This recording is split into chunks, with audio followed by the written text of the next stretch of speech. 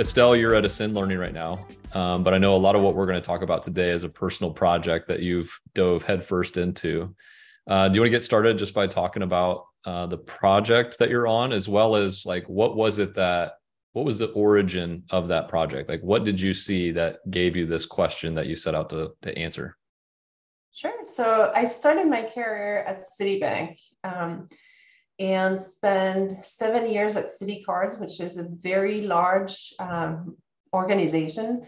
And we had a lot of marketers. And while I was in my late 20s, it dawned on me that we had very few mature marketers within the organizations. And some of my friends in other departments were going out to retirement parties. And it dawned on me one day, it was like, I never heard of a retirement party for a marketing person. Wait, I haven't seen anybody that would be close to retirement age in marketing. So, but I had other preoccupation at the time. And but it's something that I looked at a different organization.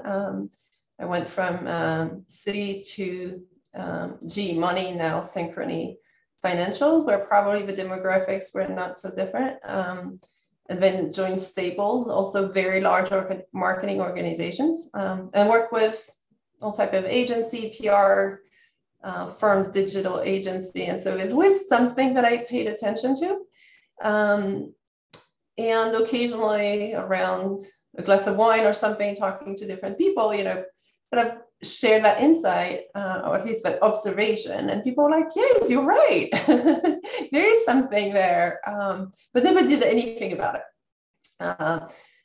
And then last year, I was kind of thinking about a topic that I'm passionate about, or could allocate some time behind it. And that idea kind of came back to the surface. So I talked to different people at Ascend Learning, including, my HR colleagues, our CEO, and different team members. And they're like, yeah, that sounds like something interesting. And Ascend Learning being, we don't service marketers necessarily from a training and development standpoint, but it's an organization that cares a lot about people, careers, profession, and in general accomplishments. So definitely receive a lot of encouragement and support for the project, which is fantastic. And so I looked for information out there. I could not believe that nobody else had looked at that, right? You would think there's, I think about 1.5 million marketers in the US. So you would think somebody had looked at this. There are a few articles that talked about what they see and kind of double on the project on the topic, but there's nothing with data. And I'm a data-driven marketer at the core. So I decided to gather some information about it. And that's how the project and the survey came to be. Yeah, I think if you talk to people in the industry, everybody would say at some point they probably noticed the same thing. Like, why don't we have retirement parties for marketers, whether it's agency side or in-house side? I mean, you really don't see it much. I'd be curious to know whether if you get data that shows that maybe one is even worse than the other on that front. I would have a hunch, but your story I relate to. I remember I think one of my first years at an agency, I said, seems like we're all pretty young and like nobody's even close to retirement age here. Like, Yeah, and back then the people that I probably consider older were in their late 40s, so right, very yeah. far from retirement age. And it's not to say that the only path is retirement, right? But where do marketers go? And I use that phrase a lot because we all probably going to have different careers throughout our lifetime. And so kind of what are those different career paths for marketers, either continuing within the field or branching out to different fields. So that's a big part of what I'm trying to uncover. When you talk with people and they're just sort of giving you their anecdotal sort of first person perspective, I would assume here's what I would say. If you said, hey, where do they go? I would probably, just on a hunch, not with data, but just say, some stay in the industry, but a lot marketing prepares you for all kinds of different disciplines, and some probably transitioned into a role that's non-marketing because they got exposed to an industry or something that they cared about or was interesting, and they moved on from there, and it was a great launch pad. I think for others, they become fractional. And in some cases, I think that's by choice because that's an option you can take. And then others, it's not by choice, but it's what they'll do next. And they'll do that for a number of years. That would be my guess, but I don't have anything to support that other than just people I've met. And that's how the survey is structured. So basically, I'm looking for anybody who's had at least 10 years of marketing, kind of my definition of your marketer. If you spend at least 10 years in the field, one can debate that, but just to pick a benchmark. And then, yeah, look at, are you employed now in a different field and what that field is, or are people doing freelancing or independent work, either full-time or part-time. So that's how the survey is structured. Yeah. So as you set this up, have you set kind of goals for yourself in terms of who you'd like to respond, how many, kind of the time frame for this? How have you went about that? So the time frame is flexible because my primary goal is more of a number of completes. So I would love to get to 500 respondents to have a good mix. I am south of that for the time being, so closer to 200 completes, which has been solely organic. So getting the word out. And the completes that I'm looking to get now are more in the 50 plus or 55 plus, which is a little bit harder. And getting the people who've retired is harder, right? They are not like you and I on LinkedIn once a day or a couple times a week, hopefully for them. So it's getting to those folks and finding different avenues to identify them. Yeah, I applaud the effort because it's not like this is your full-time job. Yes. This is a passion project that you're trying to fuel, and like you're very particular about making sure that you've got good inputs and in some cases hard to get inputs, right? Absolutely. You may have seen, so this week on LinkedIn, I'm doing kind of a poll survey to know if do they know anyone who retired from marketing? Just to confirm. So we'll see what that little poll survey does. Because I think people do, but it's hard to identify those individuals. Yeah. So have there been any stories or surprises to you so far as you've started this project? So a lot of encouragement and support, right? So I reached out to former colleagues from past lives, and it's been, a treat for me to reacquaint with other colleagues who were enthusiastic about filling the survey or sharing it.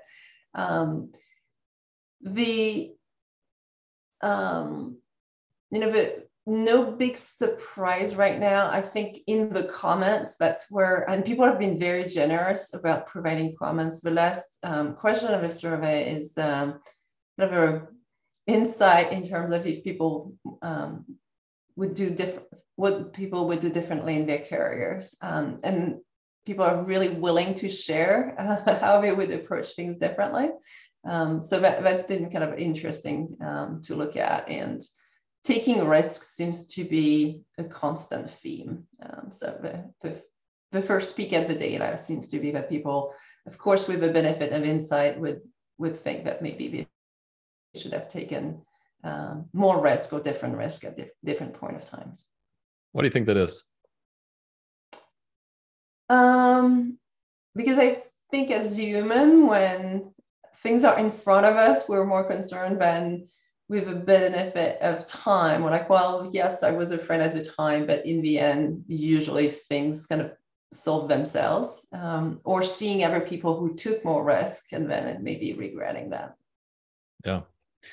I suppose at the time, the price of entry for whatever it was they were wanting to risk, right? It was, yes. It's not the risk they wanted to take. The risk isn't what they wanted to take. It's that they were not willing to pay the price of risk to do that other thing that they had in front of them, right? Yes. Yeah. It's like a, That's interesting. What led you to ask that question? um, because so building the survey took me quite a bit of time, because I wanted to make sure that it was comprehensive, but at the same time, a career journey and decisions are necessarily personal. And so, as much as I was trying to tease out factors that would have positively or negatively influenced people's career, or how they see their career paths, um, it's a set of data, right? And then the best research practice tell you not to give 50 options to your respondents. So I felt like having an open-ended question would be helpful, and definitely is. Yeah. So I know this is way ahead of things because you're still in the research and data gathering phase.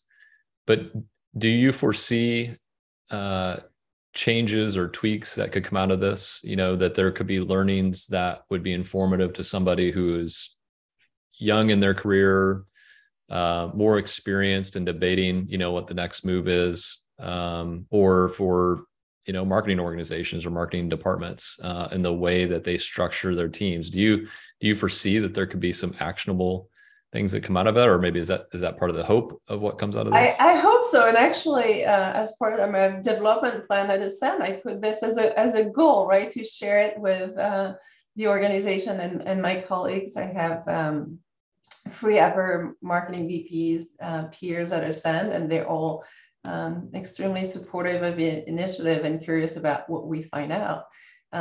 So yes, hopeful that as you know, practitioner of marketing and of the fortune to be, you know, managers of people, that we have those insights and can help coach our team and provide a little bit of insight and guidance.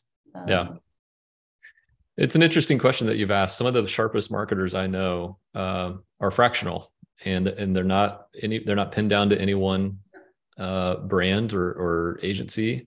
They're kind of, you know, they pick and choose their projects, and some of them don't have full schedules. I mean, and that's the way they like it. And others they do. I mean, they're very highly sought after. I mean, it's an interesting thing.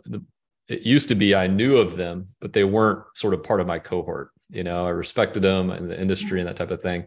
Increasingly, it's becoming people who I consider peers that are now choosing that path. And again, and some of them, they didn't choose it, but they stuck with it. And so it's an interesting question that you're asked, because it's becoming a little bit closer to sort of the group that I, you know, run with and associate with, and maybe with you as well. And maybe that's part of the inspiration.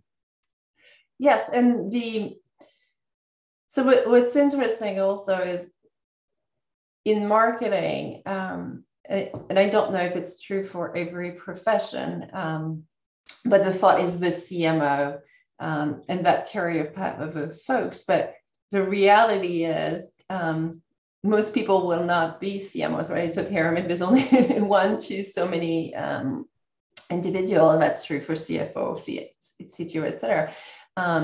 But how do you grow your career? Or, you know, if you're extremely happy as an individual contributor or subject matter experts in all type of disciplines, right? You can be a fabulous search engine subject matter expert. How do you have longevity in that field?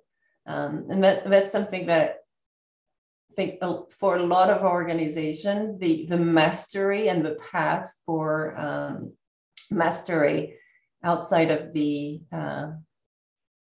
hierarchical progression is very difficult.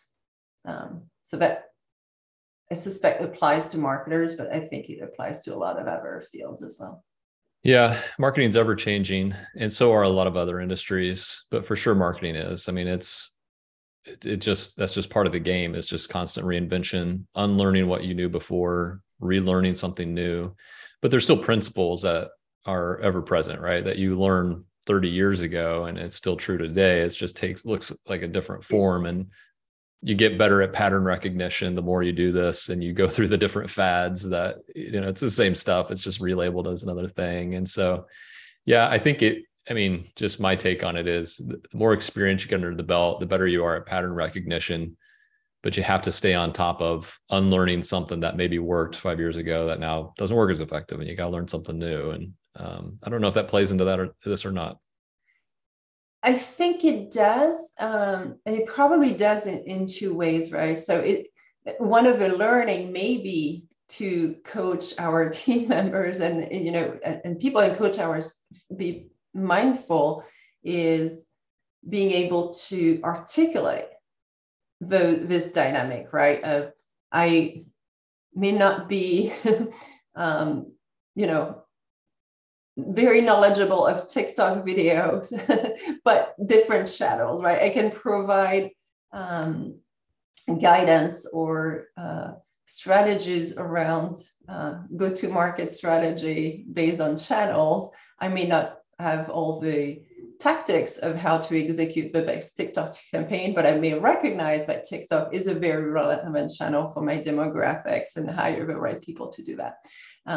But being able to articulate to the hiring person who may not appreciate marketing, to be able to do that transition, which is something that I had the chance of being able to do coming from earlier in my career, very heavy direct marketing, direct mail with testing, copy and color of envelopes at nausea is not so different than testing copy of emails as the first transition, and then that goes on and on, right? And those principle of having a sound test still apply, but being able to articulate this is, I think, very important to be to have if some I would longevity.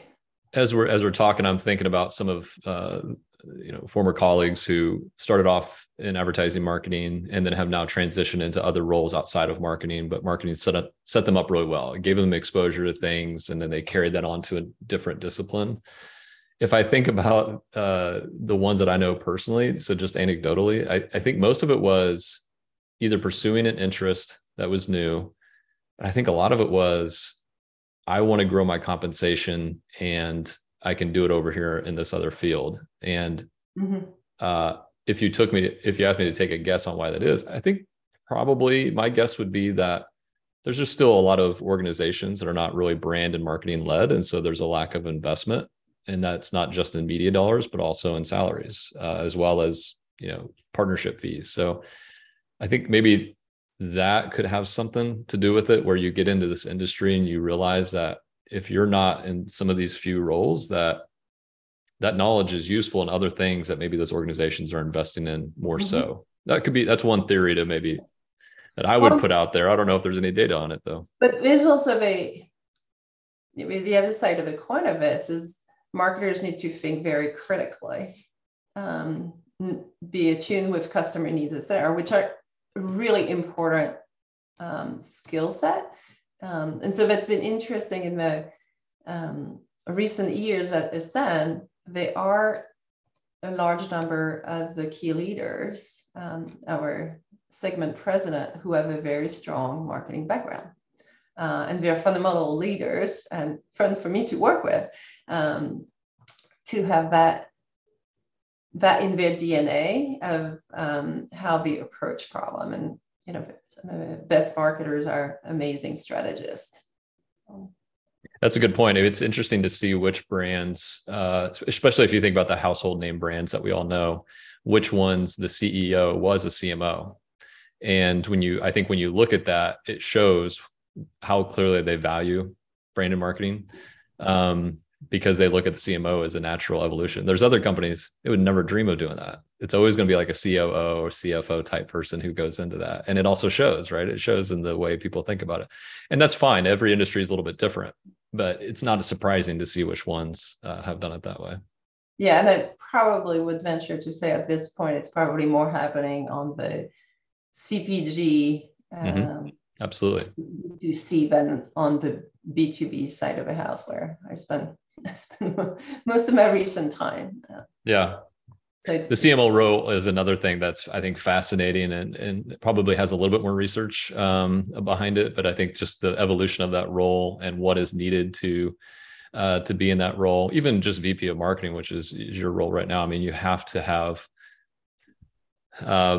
experience in so many areas, maybe not necessarily deep in every single one, but you have to have some experience in all, or have a counterpart who does, because you just have to cover for so much. And I think every few years we add another thing that you also have to have skilled up on, right? yes, which leads to the question, what do you mean you need to hire and have a competency in your marketing organization? Absolutely. Yeah. Interesting. The other more recent thought that I have as I'm looking at the data is, as we know, marketing, and there's data around this about between 60 or 64% of marketers are women.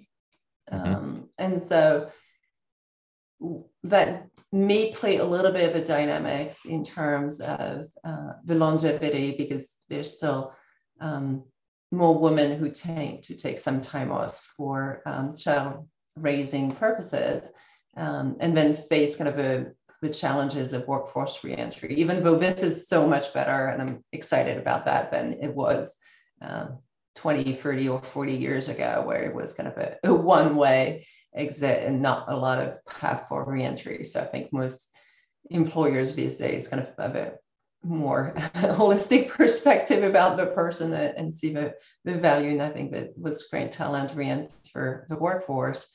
But it has affected, I think, a fair number of people in their journey. So I did see some comments within the survey related to that. So that kind of pointed me to, but the fact that the profession skew female does play a role, and you tend to have your children during that growth part of your career. So there may be something there as well. Yeah. Are you seeing anything that suggests that reentry has been a difficulty? I mean, the numbers pointing in the direction, or too soon to say? Too soon to say. And I'm not asking a question specifically related to that, but that has come up in a few of the comments. Yeah. Well, so far, I know you're midway through this project, but a lot of good conversations. What's been the most rewarding part of it so far for you? The enthusiasm behind it, and the fact that this is not just my pet project, but it will have benefit for the profession in general, and which was kind of my ambition. It has been validated through the conversation. So that's a good feeling. That's great.